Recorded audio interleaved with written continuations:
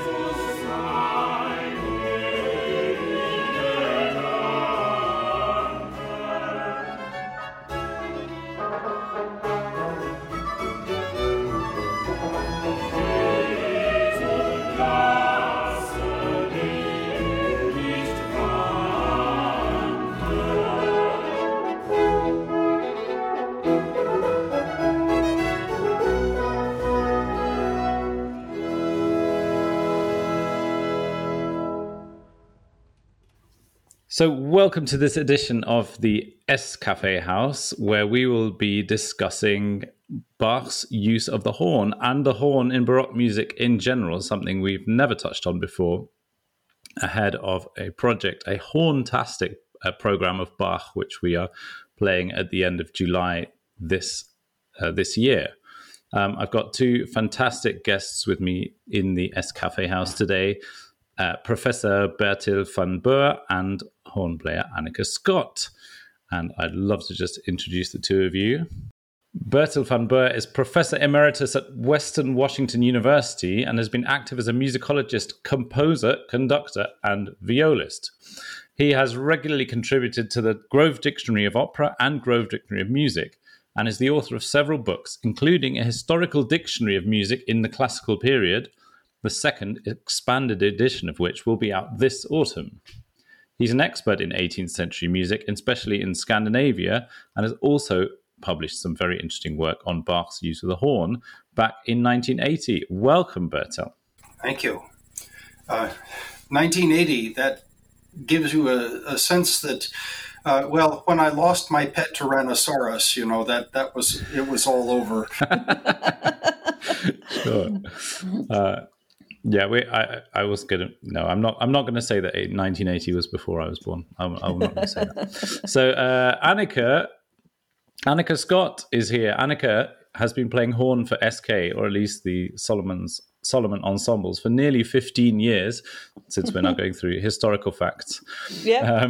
Since she first played in our performance of Handel's Solomon back in 2009. Yeah. And has since reappeared with us for plenty of Bach, including, of course, the Mass in B minor and Christmas Oratorio, and most recently a program of Christmas cantatas by Johann Kuhnau, which included the very lovely Wie schön leuchtet der Morgenstern, which we performed last year, and I hope some of which will make it onto YouTube one day, which for everybody to enjoy. And I have to say, we are very lucky to have her because she is essentially a historical horn superstar and plays as principal horn or horn soloist for world-class ensembles and conductors such as John Eliot Gardiner, Raphael Pichon, 16, Irish Baroque Orchestra, Dunedin Consort, and many, many more.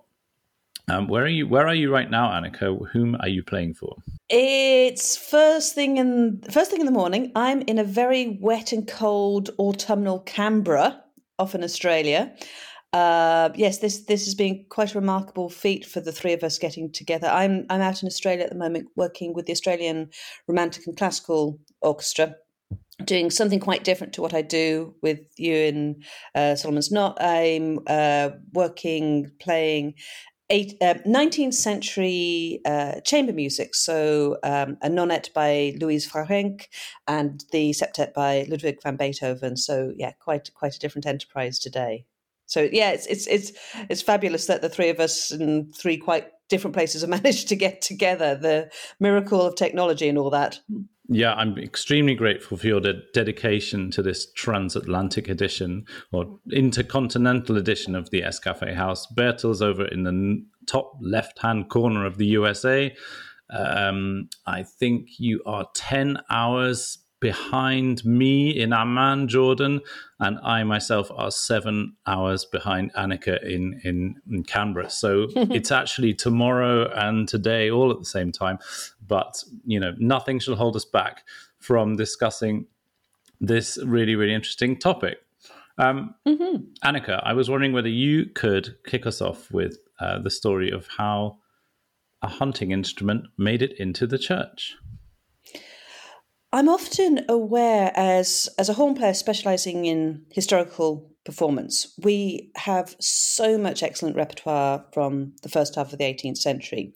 It's something that, for me, made the instrument incredibly attractive when I first started playing it, that we have these wonderful works by Bach as a very central feature of our repertoire. But then we've got all the other big name composers from the time, your Handels and your Vivaldis. Plus, you mentioned Kuhnau just now. We have so much repertoire. You and I have been talking about doing some Zelenka, hint, hint. So many composers wrote Love Zelenka. Beautiful, brilliant stuff. So many composers wrote for the instrument in the early half of the 18th century. But one of the things that I'm often aware of when speaking to colleagues is just how much of a Johnny-come-lately the horn is into the musical world. I mean, in a way, our nearest equivalent is our colleagues playing the clarinet. We come to the musical world relatively late, and especially if I start to compare what I get to do as a horn player with my colleagues, the trumpet players and the trombone players, their heritage, their repertoire really goes far further back than we get to play as horn players. So you do get a bit of a spirit of us being something quite new, something bringing a new injection of life into the musical world in the early 18th century. But going back to where we come from, it won't surprise listeners to know all about our hunting heritage, that this is very much where the instrument comes from. And this is something that you can see in how composers have tackled the instrument throughout our history. If you think of the sort of things I often think about when you start to hear the horn in film music, for example, quite often film composers today, if you have a scene which is in the outdoor world, you'll hear flutes representing bird song and you'll hear horns representing the great outdoors. So historically, we've never really lost this association with the great outdoors. And we see certain things happening prior to the instrument entering the orchestra. One of the things that for me has always been quite important is the difference between different hunting traditions within Europe. So, for example, this points to why we have this very strange term in the Anglophone world of French horn. Because in the UK, our hunting instrument was a very short little bugle. You can't get anything musically interesting out of a little short bugle. You've got a couple of signalling notes maximum. That's not really something that's going to grab the attention of composers. There's not really much you can do with it. But France had a very, very significant hunting tradition with these very wide looped hunting horns. Now, because these instruments are much longer, we have more notes available. We've got a lower harmonic series, so we can get 16 plus notes on these wide looped French instruments. And so you can I just ask, is this why we call it the French horn? I nowadays? reckon so. It's an Anglophone word. We see it start to crop up in the late 17th century. We see it first on things like we've got a trade card for a maker, William Bull in London, and he says that he can make French horns. So it's a term that we start to see when the instrument. When we start to see this instrument that's used in a more musical fashion, because the French hunting horn has more capabilities than our little short English hunting horn. So about 1690 is the first time you start to see the term being used, and it's to my eyes, it's seeing the French influence coming in the UK. So we have this wide looped French instrument, which is more musically usable. But also the other thing is that in the 17th century, the hunt was such a big part of society, and it kind of went above and beyond just finding food. We start to see it as a very central part of society. We start to see it becoming a really big event. So, for example, if you've got these hunting horn players who are capable of playing musical as entertainment, after you've had the hunt, you'll engage these hunting horn players to be part of the party afterwards, to entertain you with the music they can fashion from these instruments. But to my mind, the really crucial thing that brings us from the hunting field into the musical world is the rise of opera. And we start to see the first indications of horn players being used, often in opera settings. Because I don't wish to say that composers are lazy, but if you want to make a really clear indication to the audience that the plot of your opera has now gone from, say, Act 1 is a interior scene in the court, and Act 2 is outside, you get a couple of hunting horn players from round the block in the hunting lodge, get them to play a few of these fanfares, and everybody in the room will know, we're now outdoors. So it's a bit like, I always say, it's a bit like we're a musical sound effect at first. We're something that's been appropriated from somewhere else in the culture of the time, because as soon as the audience heard the sound of the horn, heard that sonic world, they knew the implications. And with that came a whole load of other symbolism, because the hunting calls of the time were well known to audiences. So you can also bring a whole load of other levels of nuance of what we were trying to message by our calls. So yeah, that's how we sort of first enter the musical world, as basically a sound effect in opera. So there's a parallel here almost between the chorale tunes which composers were using in church music, in that sort of auditive memory that people had, and an older kind of trope with on the opera stage with those let's say secular melodies which were familiar from a completely different kind of context. Yeah, that makes sense. Yes. If I can jump in here just a little bit, some of the earliest hunting horn fanfares, so to speak, were actually done in the court of Louis XIV with the Grande Écurie. And that was really quite important, because these guys were there to do anything outdoors. And often after the hunt, what would happen is you would have this thing called a carousel, where people would play act. You would slaughter a papier-mâché dragon or something of this sort. And included in this were hunting calls. And what you would do is you would not have professional players. You would have the servants who were actually on the hunt come in and kind of sub. This was their gig for the afternoon.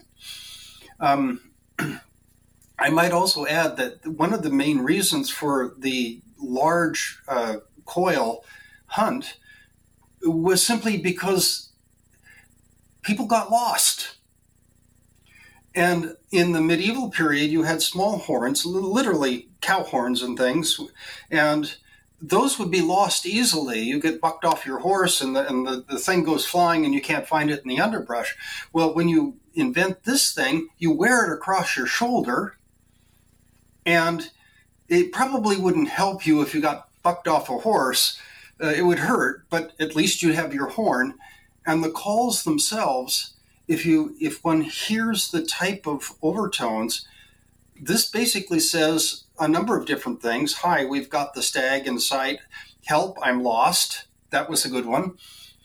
Because the overtones of the horn, unlike the trumpet, can actually spread miles. Whereas the trumpet itself, because the overtones are much less broad, you can't hear it.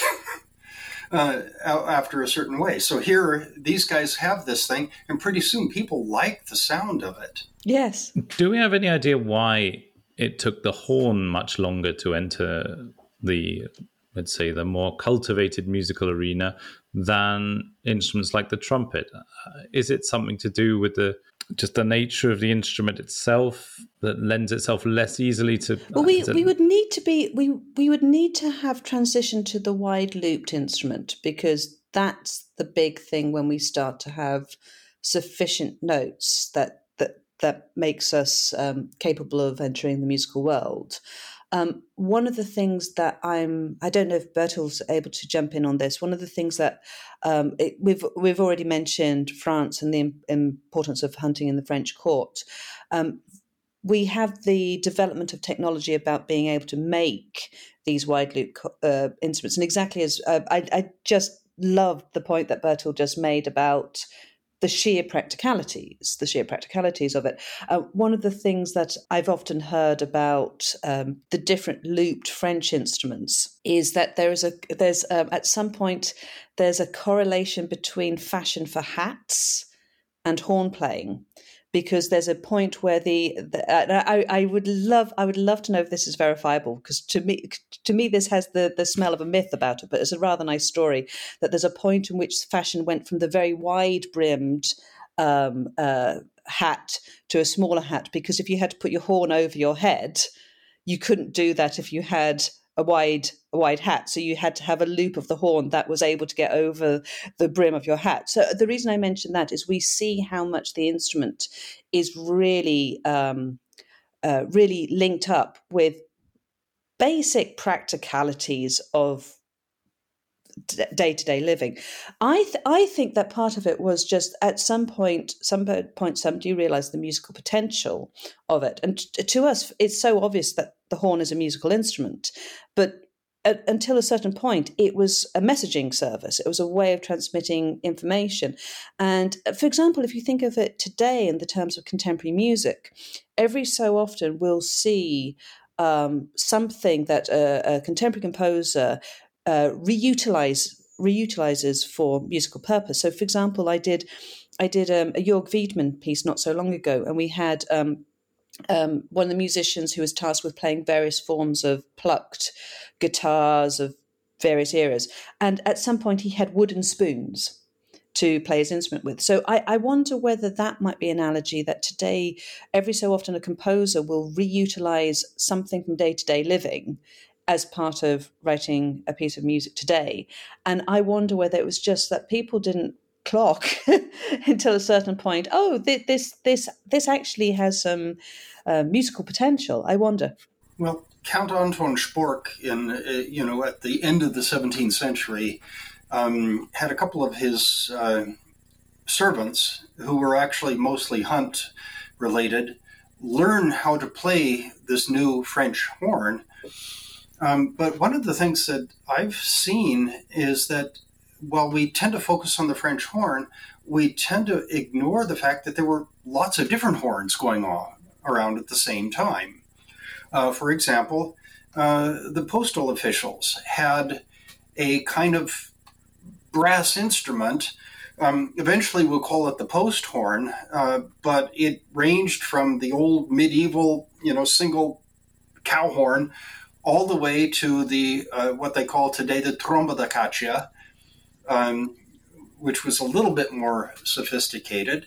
Then you have this weird thing called the tuba.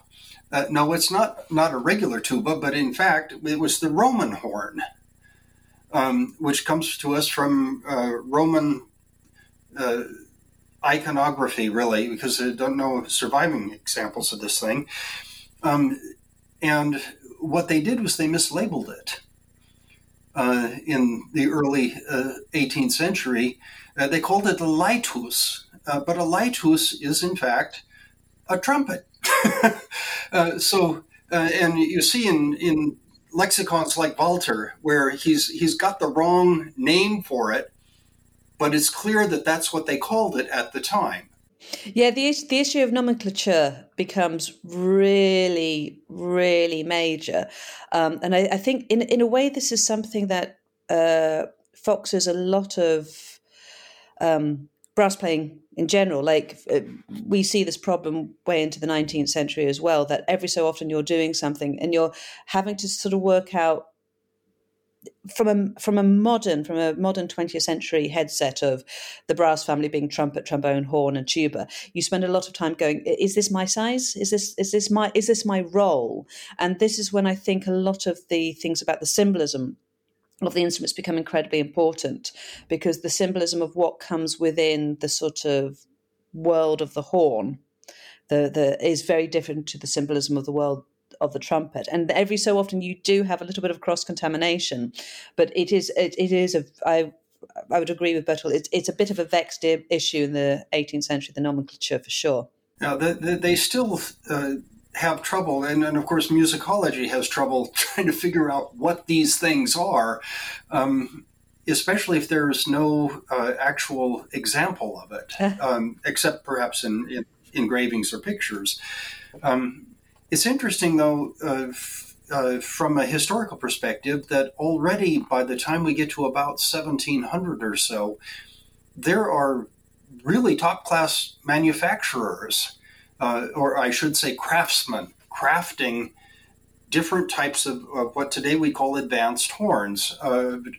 We find, my favorite is this fellow, Michael Leichnamschneider, which if any readers here are interested, that means cutting up corpses, but we'll leave it at that.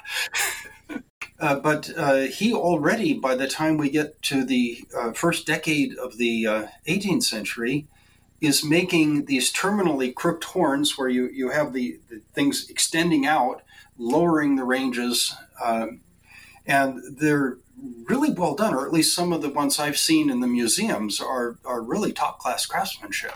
Leichnamschneider was incredibly, a family of horn makers, incredibly desirable maker, and we see in England we see a number of people ordering. So they were based in Vienna. We see their instruments being highly desirable, being brought over to England.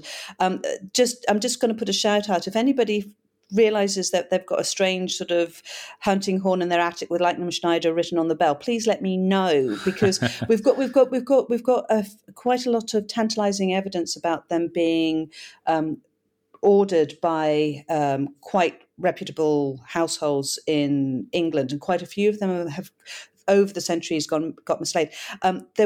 My understanding is that there were two at Cannons where Handel was working, and we don't know what's happened to a lot of these instruments. So if anybody happens to have one in their attic, please let us know. But yes, the quality of the makers also points to what must have been going on in the playing world, because you've got the link between performers and the manufacturers, for sure. Speaking of shout-outs, Hanneke, if anybody, Annika's got a new CD out. I should have mentioned this at the top, and it's related to Handel as well. Speaking of those horns, because it's as I understood from the radio the other day, a horn player in Ireland who. But this again gets back to the whole sort of musical world of the 18th century. We have so well documented the mobility of musicians, and Bertolt has already mentioned the really, for us, incredibly significant figure of Anton von Spuck, this Bohemian count, who travelled to France, experienced the French hunt, and Bertol's already mentioned the servants who got trained in this. And I always think this is fascinating. Could you imagine being a 17th century serf, a 17th century indentured servant? So you don't really have much agency in life. And you have your boss who's taking you around what you see as the world, and you're having all these new experiences, meeting all these, what on earth must that experience have been like? And then one day your boss has a new notion and goes, right, you're going to learn to play the horn.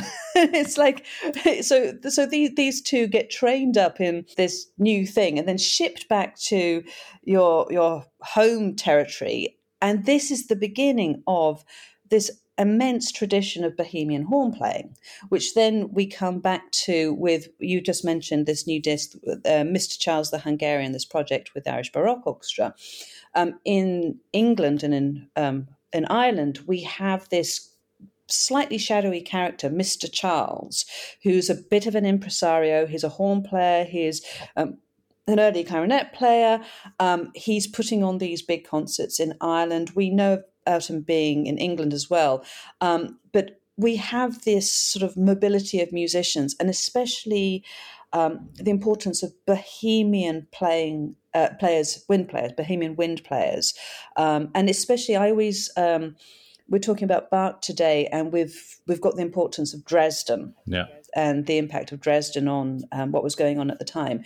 If you look at and we've already mentioned Zelenka in conversation, if you look at the nationalities of the musicians involved, it's this United Nations of musicians that's going on at the time. But yeah, so Mr. Charles the Hungarian, he is... we've got a few theories as to who he plausibly could have been, whether they're using Hungarian as the foreigner, for example. But he's a horn player exactly. He's a horn player associated with Handel because in Dublin he was trying to possibly outdo Handel by putting on concerts of Handel's music when Handel had just arrived in Dublin. But for me, one of the things that is really inspiring about when we're working with a character like him is piecing together the information we can have about horn playing at the time. So, for example, the instruments that we used for this recording were copies of a pair of Hofmaster instruments which are housed in Edinburgh. So Hofmaster, you hear a name like that, of course it's a German maker who had come to London. And we have two of these horns that are kept in the collection in Edinburgh, which are associated with a house in my part of England, my sort of home territory, the Midlands. So we have these two horns that were picked up by a guy called Samuel Hellier, who was a sort of minor aristocrat, and he was buying up instruments, buying up music so that his servants could learn to play them during the mid-18th century. So we have all the letters from Samuel Hellier about these instruments. We've got all the manuscripts that he was picking up of music, including concertos by Mr. Charles, and we've got these instruments surviving. So it's a really fascinating thing, putting the instruments, the letters, and the music all together. So we had two copies of these Hofmaster horns for this recording. But yeah, that's just one of those sort of case studies about horn players and how this was emerging as a really popular thing during the early 18th century. One should also remember that aristocrats at that time didn't do anything except collect. I mean, these are people who literally have no jobs. So, on the other hand, the servants have but one job, and that job is to please whoever is their lord master and occasionally paymaster there. But what I found interesting in looking at some of the Bohemian counts or the Bohemian hunts is that after the hunts, they usually had parties that lasted for days in the local, either the lodge or the main castle. Spork is notorious for having this, and we do have his salary lists and his expense accounts for this. But what we find out is that he's never alone. His horn players don't play for him. They play for all of his guests, and the guests come from all over Europe. You'll find Italian nobility. You'll find Holy Roman nobility. You'll find Hungarian nobility. They all pop up now and again. They're invited on a hunt. My guess is they don't actually hunt anything. They just sit around and watch the servants do it. And then at the end of the day, they come back, and the first thing they hear is the display that Spork or one of these other guys wants to do. And what they do is they give a concert, essentially. Here's what my people can do. And if you're listening to this, what's the first thing you're going to say? Well, I'll tell you. I want one of those. Yeah. And so that's what Annika said. Yeah. Can't hire them away. So what you do is you send two of your servants to learn it. And then they come back. And of course, you have your hunt, and your local nobility come and participate. It spreads like wildfire. Mm. Yeah, I can see this movement began, coming out of the hunt, obviously a very sociable thing. This is society, class, as you say, the way of aristocrats to enjoy themselves and pass the time, and the horn being something so audible and visible, kind of celebration of that fact. It's really interesting that this kind of competition of skills arose as I suppose as a kind of friendly rivalry between nobility. But I'm really interested in how, musically speaking, how those calls and hunting calls came into the musical fabric, and then by the time you get to the most extreme examples of horn writing with people like Zelenka and Bach, how did we get there? Because the horn in a hunting context, presumably they wouldn't have gone that far. Technically speaking, there's a lot of process of refinement here, and I suppose composers on one side challenging players, and maybe we should talk a little bit more about the players. Well, one of the things which I've always suspected, I have always suspected that as horn players were part of the musical world earlier than we often quote ourselves as being. So, for example, we're looking at Bach specifically today. So often the Hunt Cantata and Brandenburg 1 are cited as Bach's earliest use of the horn. When we're talking about Handel, we've got the water music. And we do have bits and pieces of evidence that are suggesting that we were part of the musical world beforehand. But for example, one of the things that I've always thought in the case of, if we look at Handel, Handel doesn't officially write for the horn until he writes water music. However, he had so many opportunities to be around horn players prior to this date.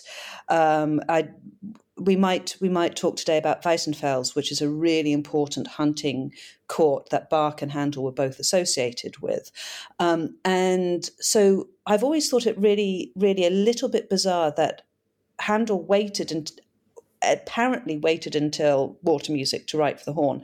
And not only that, when he writes for the horn, that you don't have anybody going, oh my gosh, this is this brand new thing. Who'd have thought of putting those with that? Wow, this is a new thing. There's a lot of information about improvisation. And there's a lot of information about, for example, we see it very clearly with 18th and 17th century timpani playing. So I've always suspected that we had an earlier period of horn playing when horn players were very much part of the musical world, but we had come from this oral tradition, and that was how we were part of the musical world, that we were improvising the sort of music. We also see, for example, there's strange things like Pisendel works where there's only one movement we're notated in. And so I think there's a great deal of evidence that we had an earlier entry into the musical world when it was improvised, when it was an oral tradition. And one of the things that we do very clearly see around the horn world is an issue of notation. how do I actually write what the horn players are playing? And again, that to me points to a crossover from people who are not coming from the same musical literacy as some of the musicians that they were working with. I mean, this is a phenomena that we have today. If you're working in certain genres of music, you'll have some people who are musically literate and some people who are less or not musically literate. So it would have taken people a while just to work out how to write it down because of all the transposing going on, and my brain starts to melt when I get too deeply into the horn transpositions. There's a really nifty thing that you see in which you have the use of movable clefs. So basically, if I be a horn player and I ignore the clef and pretend it's a treble clef, to me, that's readable as a horn player. I see it as C, E, G, C, good old and I can read it. transposition trick. But yeah. if you, as the more musically literate director of the ensemble, read that movable clef, that's going to give you the concert pitch. Yeah, right. So you see them trying to work out how to handle us.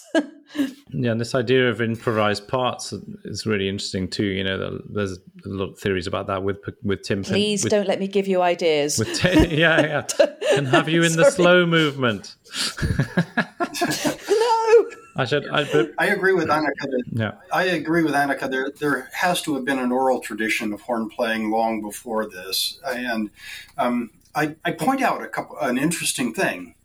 Two interesting things. First, the first one is the earliest horns that we know of are in fact Scandinavian, the lure. Uh-huh. And they are horns, and they are all pitched more or less alike, that is to say in pairs. So that means that they must have had some template to work with in terms of length of tubing. But what's interesting is if you talk to an archaeologist, they say, well, these things imitate moose calls or something like this, or they're used in ceremonial subjects.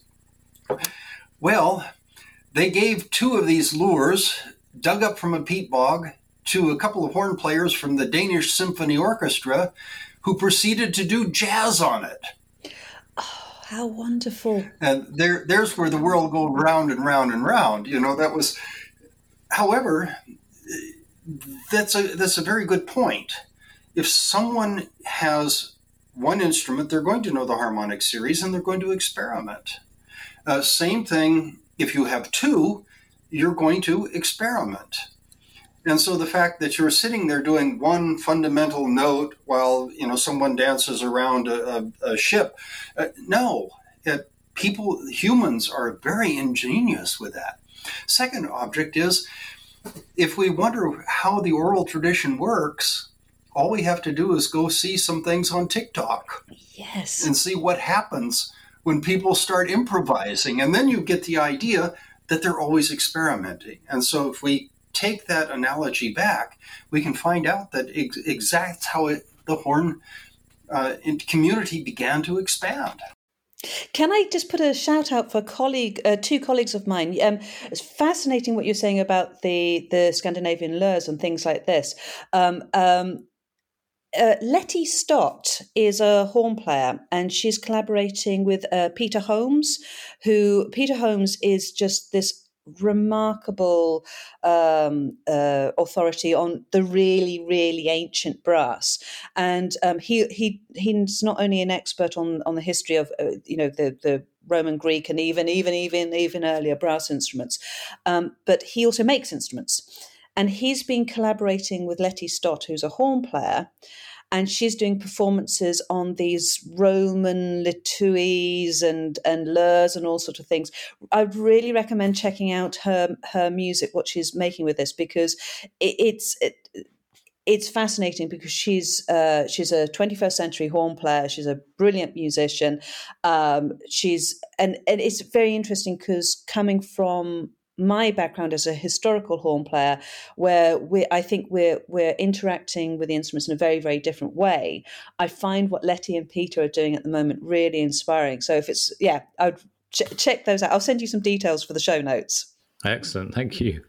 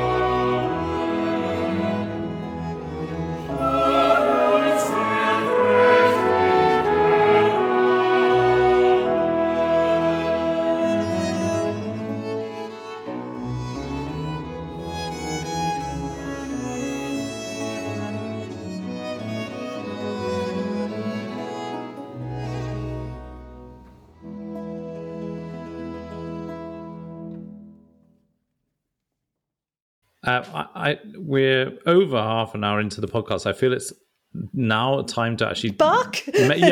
mention the program which we're preparing for July, because it's roughly grouped under the concept of Bach's horns, and we have a concerto, a cantata, and a mass.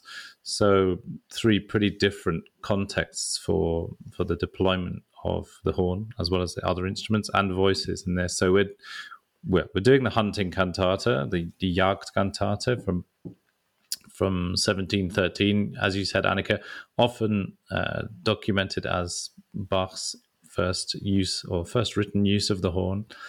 And we're doing the first Brandenburg concerto, which was published in 1721, so also relatively early in Bach's output, and then also the Mass in F major, which was a little bit later on.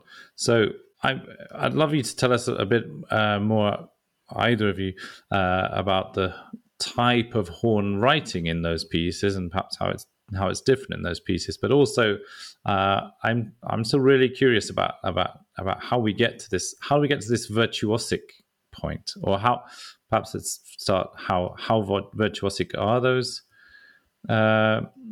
those pieces. It's hard for me to say as a non-horn player what's the really hard stuff and what isn't, although I imagine the quoniam from the B minor mass is probably quite tricky. Well, the difficult thing about the quoniam is sitting around doing nothing for 45 minutes. That's the challenge of the quoniam. What we have to actually have to play is delightful. It's so well written. The challenge as a wind player is the fact that you're coming in cold, and the implications that has for how the instrument responds and everything like that. But getting to the pieces that we're looking at for this program, one of the things that I'm often aware of when we look at Bach's horn writing with modern eyes, and this is something that comes up a lot as when we specialize in period performance, is trying to think of what the musical mindset of the world in which these musicians were playing would have been. In that, if you look at Bach's horn writing, so much of it, I would argue there's two clear camps of Bach's horn writing. But when we see a pair of horns, normally in D, F, or G, it often corresponds with the type of writing that you see in these 3 works. So a pair of instruments, normally D, F, and G. The way the 2 parts interact with one another is very important. And in fact, as we go through the history of the horn, whether you're the high horn player or the low horn player becomes more and more an issue as the century goes on. But we have this type of writing, and so much of Bach's writing falls into the same sort of lines. So I think what happens today is we look back at it and we see the sort of figuration, which is I find it really interesting, the figuration that Bach uses, thinking of how he writes for singers, how he writes for string players, how he writes for wind players. There's certain sort of turns he takes. Once you've got that under your skin, I'm not going to say it's the easiest music in the world, but you sort of recognize these patterns, and it becomes second nature. Part of the challenge of Bach's writing is his figuration. The other challenge to modernize is the tessitura. And this is because in order to get as close to a musical scale, we need to be in the upper echelons of the harmonic series. So for me, dancing around the top harmonics is what I do as a Baroque horn player. From modernize, it's rare that we go up into that range. So again, I don't think when you look at Bach's horn writing that it was completely out of order for that time. It's just, this is what you did as a horn player at this time. It's comparison to what we do now that makes it look challenging. And also what you do doing Bach the rest of the time. Because as you say, the horn lines are not so different from, say, the oboe lines or the vocal lines. It fits within that pattern of complexity which Bach was, which was representative of Bach's style. Bach's orchestrational technique is still dependent upon something which I will call late Renaissance, really, because he takes brass, he takes the woodwinds, and he takes the strings as consorts. And choirs, yeah. And so you stack them on top of each other and you get this marvelous effect, but he's still thinking in terms of those as units, independent mostly. This brings, of course, the idea of who actually played this stuff for Bach. In Weimar, we can probably track down someone who would be able to, or a couple who would be able to. We do know that there were a couple of horn players in the nearby court of Barby when he was at Curtin. And it's a reasonable assumption that the first Brandenburg was in fact meant for them. I mean, it's reasonable. It's not by any means certain. We do know that the court at Curtin hired these guys from Barby to come from time to time. We have the salary list, but they're paid kind of extra. And then when he gets to Leipzig, he has what is probably the world's best group of musicians, and those are the Stadtpfeifer. And of course, we have the chief guy, Gottfried Reiche, who's sitting there with his tromba da caccia, looking very smug and anticipating that, 60 Minutes or CBS Morning will use him forever, but the fact is, though, that we also have Bach's adjudication of a member entering the Stadtpfeifer Corps. And it's instructive to note that they were supposed to be proficient enough to play concertos on trumpet, horn, violin, oboe, and cello. Yeah, they basically play everything, couldn't they? And I don't know anybody in any musician I know of that can actually do that. And then be able to do not only the zinc, but also the trombone part as needed. And of course, these are different sorts of things that are used in the church.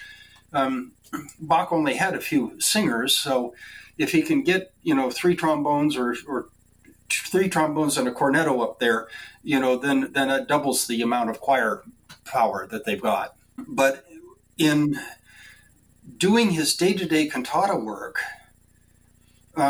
he uses the horn selectively. And that's what I found many, many years ago, was that all of the stuff which is notated in weird ways is in fact playable on natural instruments.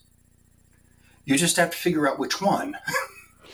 The whole thing is that I've tended to find the more I've looked at Bach, the more I've played Bach, it feels like there's 2 very distinct schools of his horn writing.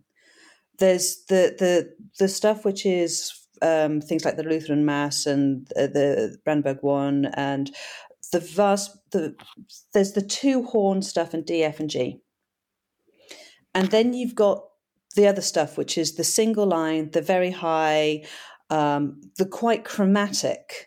And for me, these are two very distinct schools, two very distinct types of horn. Quite possibly.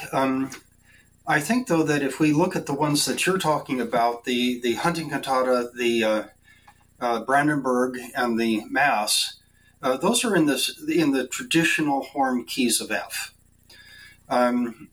We know that the Quonium, for example, which is a D horn, we do know that he paid a visit or two, or 5 or 10 times over to Dresden, where Zelenka held court, and the horn players at Dresden probably were as good, if not better, than Reiche. But they were doing this not as part of their duties with the city. They were doing it because they were court musicians. And so, and he would probably have noted that there, as if you go through the Schranks in Dresden, you'll find that a lot of the stuff is in D, which implies that these guys were either horn players or trumpet players, because almost all the trumpet music's in D. But I won't go that far, because we don't have the documentation on that. I do know that. Yeah, go ahead. One of the things I was just going to flag up is one of the things that for me was a great attraction about getting into playing natural horns and Baroque horns and things like this is the importance of the tonalities. So the difference between horn and D, the difference between horn and D and F and G, each, it's a very well-known thing that in musical history, the tonalities of affects, the tonalities of characters associated with them. So for me, whenever there's music in D, that tends to be more regal, spiritual, noble. F tends to be much more to do with the outdoor world, which is ironic because actually lots of the hunting horns are in D. But if I look at how Bach's writing for it, but basically we have all these characters that are associated with the different tonalities, and with the horns that is such a tangible thing because you've got a longer or a shorter instrument, so it's darker or brighter. And we come across this a lot in the 18th century when we're trying, especially when we start to look at the late 18th century, and we're having to fathom when the instrument starts to develop in a different direction. We're having to decide whether do you mean that B flat or that B flat, which is it, an alto crook or a basso crook? When the instrument's wider, then we have the really, really, really clear difference in characteristics. And sometimes that's something that we're basing our judgments on. So the affect associated with the keys is such a really tangible thing when you've got this lump of metal in your hands. Well, there's another interesting aspect of it too, and that's something that often we forget, and that is the composer. And from the point of view of a performer, if you stick something in front of them, they look at this and go, "Oh, this piece of cake, boy, I'm going to practice till I can do it," or "Forget it, it can't be done." However, a composer like Bach, who is very, very good at creating these different consorts, he not only knew what his instruments could do, but he had in mind a sound world. The Mass in F, for example, he wants something to be very important, very powerful, but also be the exegesis of the Lutheran liturgy in that point, although that's mostly the cantata's job. What he's doing here is he's saying, for this, F major is going to work because I can employ these different instruments, the horn being first and foremost above it. Now, for the hunting cantata, you can't really have a hunting cantata without horns. I mean, you really can't. A trumpet just doesn't cut it. And then finally, when you get to something like the Brandenburgs, he's in each of those concerti grossi, the compositional techniques and the sound world is what he's creating, which really is an amazing concept of the composer. Of course, the performers have to do it, but that's another issue. Yeah, I have so many questions. There's so many interesting things here.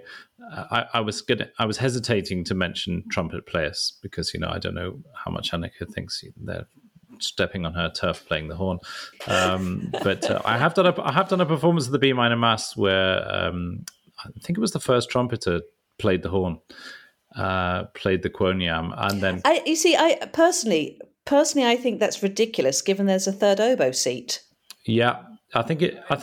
Yeah, it seems likely. There's not time to do the change, and there's a third oboe seat. I was once told by a colleague. I was once told by an oboe player colleague. They basically said, if you've learnt recorder at school, and they said to me, I will give you a really easy read, and it's the Sanctus, isn't it? It's the third oboe part is exactly. And this oboe colleague of mine said, "I'll tell you what, anyone I'll can give you a play really easy read, and I'll teach it how to." But he said, if I do it, you have to promise me you will never offer that as a professional thing, because he said you'll clear up all that gig, because the fixers will go, right, we can. Annika, I think two birds with one stone. I think you got the quonium sold out anyway, so I don't think you need to play any other instruments in the concert.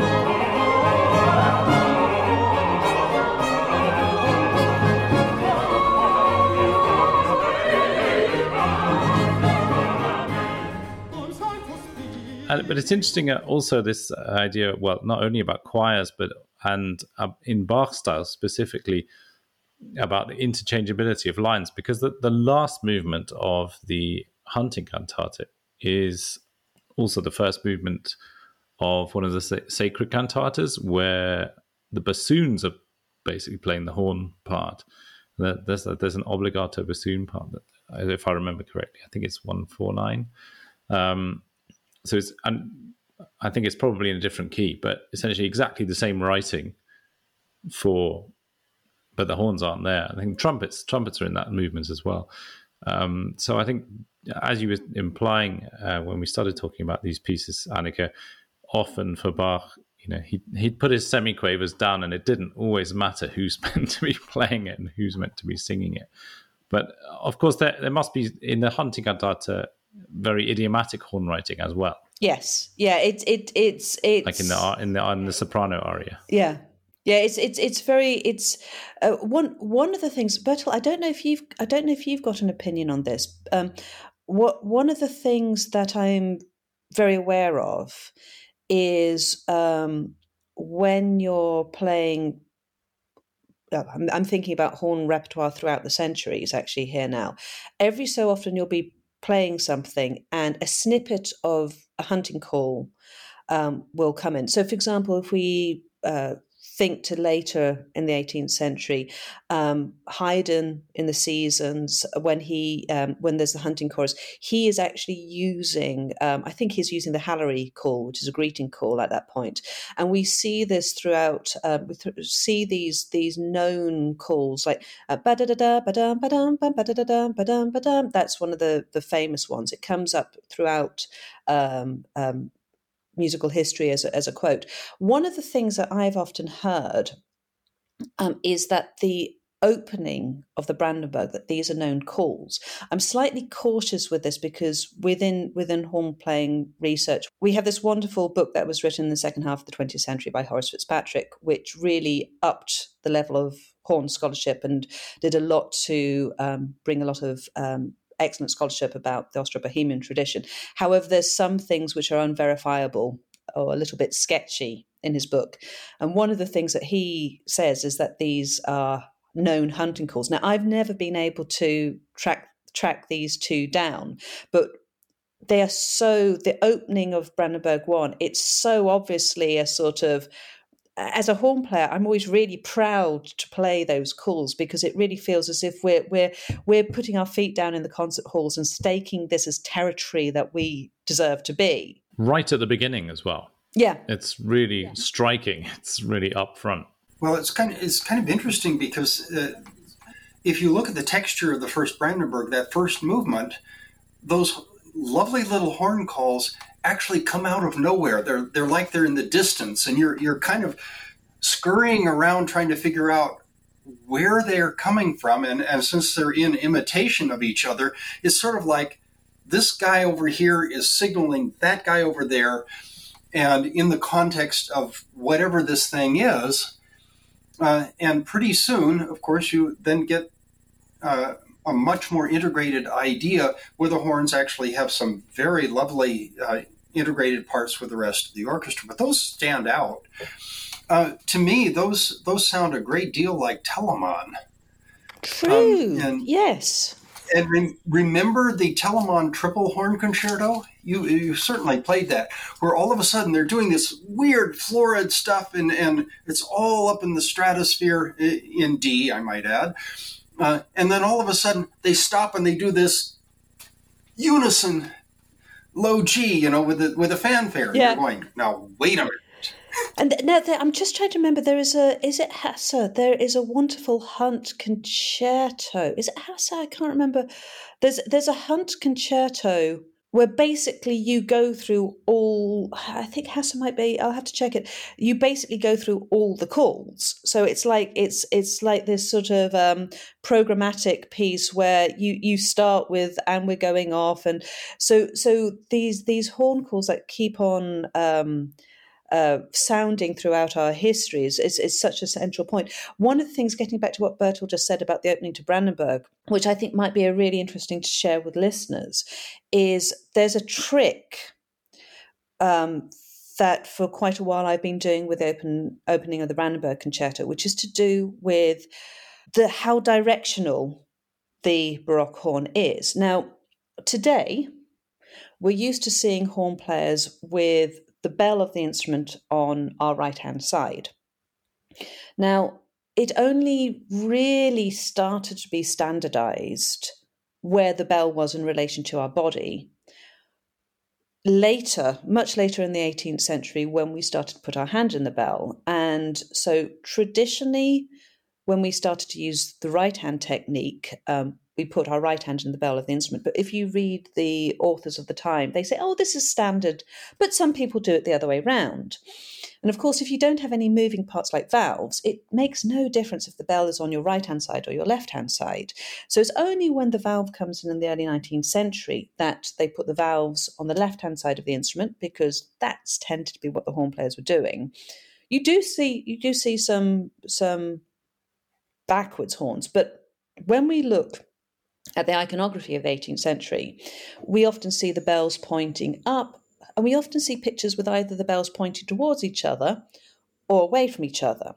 Now, if I'm doing Brandenburg 1, if you've got two horn players such as Anna Drysdale and myself, if we stand so our bells are pointing in opposite directions, when we do those opening fanfares, exactly what Bertolt said about the horn players sounding to one another, because we're so directional, if we stand with our bells pointing in opposite directions, you're going to get the reflections of the room, and you're going to, as an audience member, get that surround sound, that feeling of there's a horn player there and a horn player there. And then as soon as we get into the da da da da da da da da da da da da da, because we've got the proximity of standing next to each other, being able to coordinate that type of writing is fine. So quite often, this when is I'm your playing solution Baroque to horn, me not putting each of you on different sides of the stage, isn't it, Annika? Exactly. You're not the first person to ask me that. You're not the first person. I wasn't going to actually, because I was thinking when they get to that bit when they're in thirds, it's really not going to work. But but that solution works beautifully. You get the antiphonal effect because our bells are pointing in different directions. And then as soon as we get to that stuff that requires that real coordination between Anna and myself, because we're standing right next to each other. So you see how the instrument can have very dramatic effect. What we're doing there is we're, exactly as Bertolt said, we're amplifying this idea of, the audience hearing this music and what on earth's going on? I hear horn players coming from there and there and there, and we're really playing with the drama of that writing. And exactly, that you make a really good point, Bertolt, about the Telemann's writing. These composers knew what they were doing with the drama. It certainly worked very effectively in the Christmas oratorio when you guys had you were standing up front, having memorized the horn part, I have to add, and with the bells pointing symmetrically, it looks great as well. I'm curious about the two horns thing. Why are there so often? Why is it so often a pair? I mean, Bertolt, you said that Count Spork he sent two servants off to learn horn. Is that from the hunt that horns were playing in pairs, or do we know where that comes from? I don't think so. I think it basically sounds better, because then you can get all of the perfect octaves, the perfect open fifths, the thirds, and it doesn't take much to realize that this sounds really good, and in fact, it makes far more of an impact than one instrument. The horn call, the hunting calls that we know, those are all unison, are they?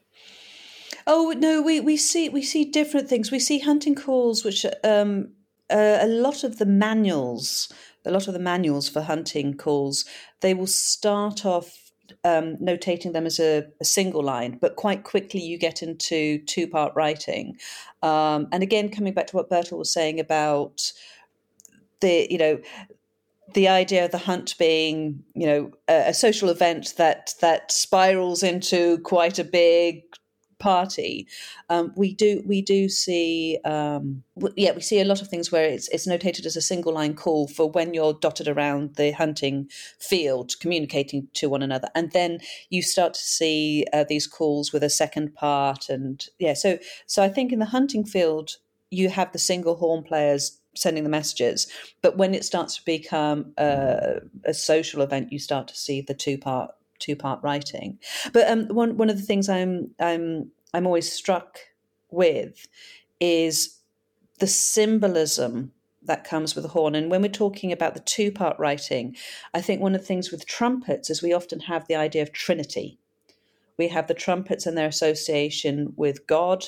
Yeah. So, there's, for example, I fell into conversation with somebody recently about the coronation and why the trumpets were involved and not the horn players. And it's like, well, we're not associated with that sort of event. That's the trumpet players' world. The trumpet players are God, and the next closest thing to God is royalty, aristocrats, and things like this. So trumpets comes in packs of threes, and I think it's also what Bertel said. It's what sounds good for trumpets is the three-part writing. I don't know if this is a stupid comment, but those horned animals have two horns. Yeah. Yes. And there is a that symmetry of the curved horn. I don't know whether that's too banal, but I don't think it is at all. Tony, you don't believe in unicorns, do you? Annika's a unicorn. I know it. I have one last really geeky question, and I don't know whether our audience are up for this or not, but it's about mouthpieces, and it goes back to these virtuoso trumpeters playing, their clarino trumpet, and then just switching over to the horn and being able to play these very difficult, very high things, but using a trumpet mouthpiece. Now, I've got grade 5 trumpet, but I don't know that much about mouthpieces, and we don't need to get in now also to hand stopping and holes nowadays with modern versions of the instrument and so on. But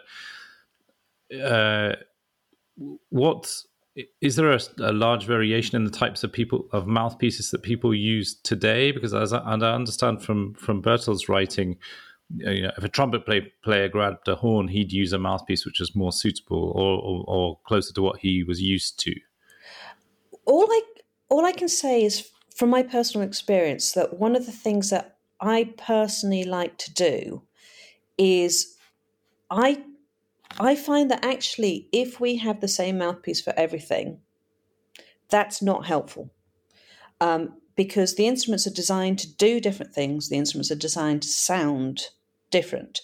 And for example, Bertel was referring to the Stadtpfeife and all the instruments that would be within their remit. I know when I'm swapping an instrument, if I end up with a mouthpiece which is as similar as possible to all the others, there's a certain level of feedback I'm not getting from the instrument. I'm kind of disguising that feedback in a desire to make everything feel the same. So personally, as a performer, I want it to be that when I pick up this instrument, the mouthpiece, which is such an essential part of my communication with the instrument, I want to be getting that feedback from the instrument. So I will choose different mouthpieces depending on which horn I'm playing, because I want to have that best relationship with the instrument. I know that not everybody approaches things in the same way as I do, but I prefer to have, if I'm playing something which is a bit more trumpety, a bit more of a trumpet mouthpiece, if I've got something which is a bit more of a horn, a bit more of a horn mouthpiece. We have so many issues when we start to look at early 18th century mouthpieces, partially because they're little things, they go AWOL. I was just teaching at an institution over here, and one of the things is that a few years ago I was here teaching and I helped sort out all the crooks that went with the instruments. Give it a couple of years and they're all distributed, and partially because one of the things that we do is we beg, borrow and steal. If you've got a bit of that instrument, it ends up getting with this instrument. And one of the things that we really clearly see And this becomes a massive issue when we're looking at organology of the 18th century. We see instruments being retailored for needs as they change. So you can see it very clearly actually when we get to the end of the 19th century, where you start to see classical natural horns having valve blocks added to them. And it makes when we look at organology of the 18th century, it makes it a really important task. Bertel referred to earlier on about this question about when crooks start to be made. We have to be very observant when we're working with these instruments to see whether what we have is indicative of what was happening during the early 18th century, or whether these instruments have been altered. So when we're looking at instruments, it is actually a very, very difficult issue. But getting back to your question about mouthpieces, I tend to find that I change mouthpieces depending on what type of instrument I'm playing, in order that I can get that feedback, rather than try to pretend to be the same person, because it's a different role when you're playing these different instruments. Sure. Does that? Yeah, no, sure. I was curious. Yeah. So there's no real dogma about that. It's really finding that, the horse for the course, as it were, and what of course the player, the personal preference of the player. There's certain things that educate. There's certain things that educate your decision making, and also I would say. I very much find that every time I'm coming back to this, there's new information, there's new things that I certainly don't believe the same thing I did 10 years ago, because you keep on getting new bits of information that alter your perception of the instrument. So it's very hard for it to be a precise answer, I would say.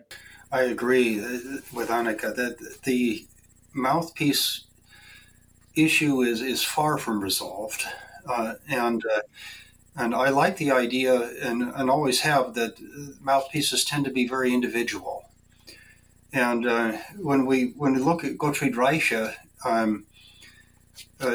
we don't really know what type of mouthpiece he had. There's one on the painting, on the Haussmann painting, but is that real or is it not? The instrumentarium of the Stadtpfeifer would have probably had any number of them, and each of the musicians probably would have had several of their own, and I think that's perfectly reasonable, because it's really important to make the instrument sound from your own personal perspective as a performer. Mm-hmm. Sure. Well, it's an endlessly fascinating topic. And we could talk for hours and hours. I think around the history of it, the technical aspects, the instruments. It's really, really fascinating. And I'm really glad that we're going to be able to explore these different aspects of the horn's role in certainly in Bach's output, specifically in these concerts. Annika's going to have her work cut out that evening, I think. We're only performing it in Germany, sadly. No performances in the UK, no performances planned in North America as yet. But our listeners to the podcast will certainly be able to get a lot of the background through this discussion. And we are going to record the two concerts which are at the Bach-Woche in Ansbach at the end of July. We're going to record those for CD, so those live performances will be captured, and we'll be able to recycle this podcast episode over and over again. Thank you so much for your time. Annika's going to start her day. I'm going to go to bed, and Bertel's going to enjoy the rest of his afternoon. What did you say? It's time for adult drink. Well, actually, what I may do is I may go out and fly around the islands a bit, but I'll be back for an ale somewhere. Fly around the islands. That sounds excellent. I love that. Thank you so much. It was really, really interesting, and I'm very grateful for all your time and all your thoughts. Absolute pleasure. Okay. It's a pleasure. Take care. See you.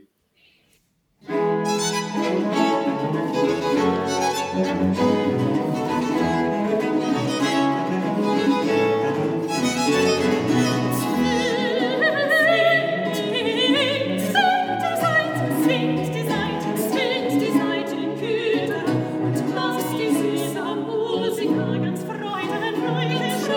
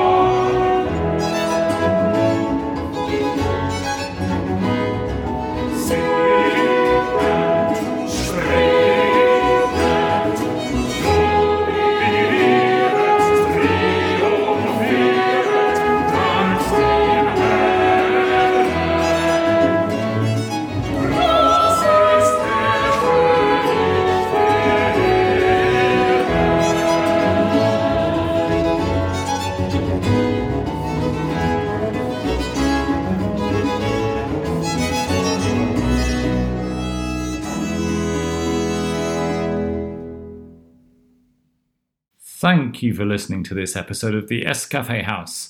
If you liked it, please share, subscribe, and as ever, if you want to hear more from us, head over to solomonsnot.co.uk, where you can sign up for our monthly newsletter and never miss a gig.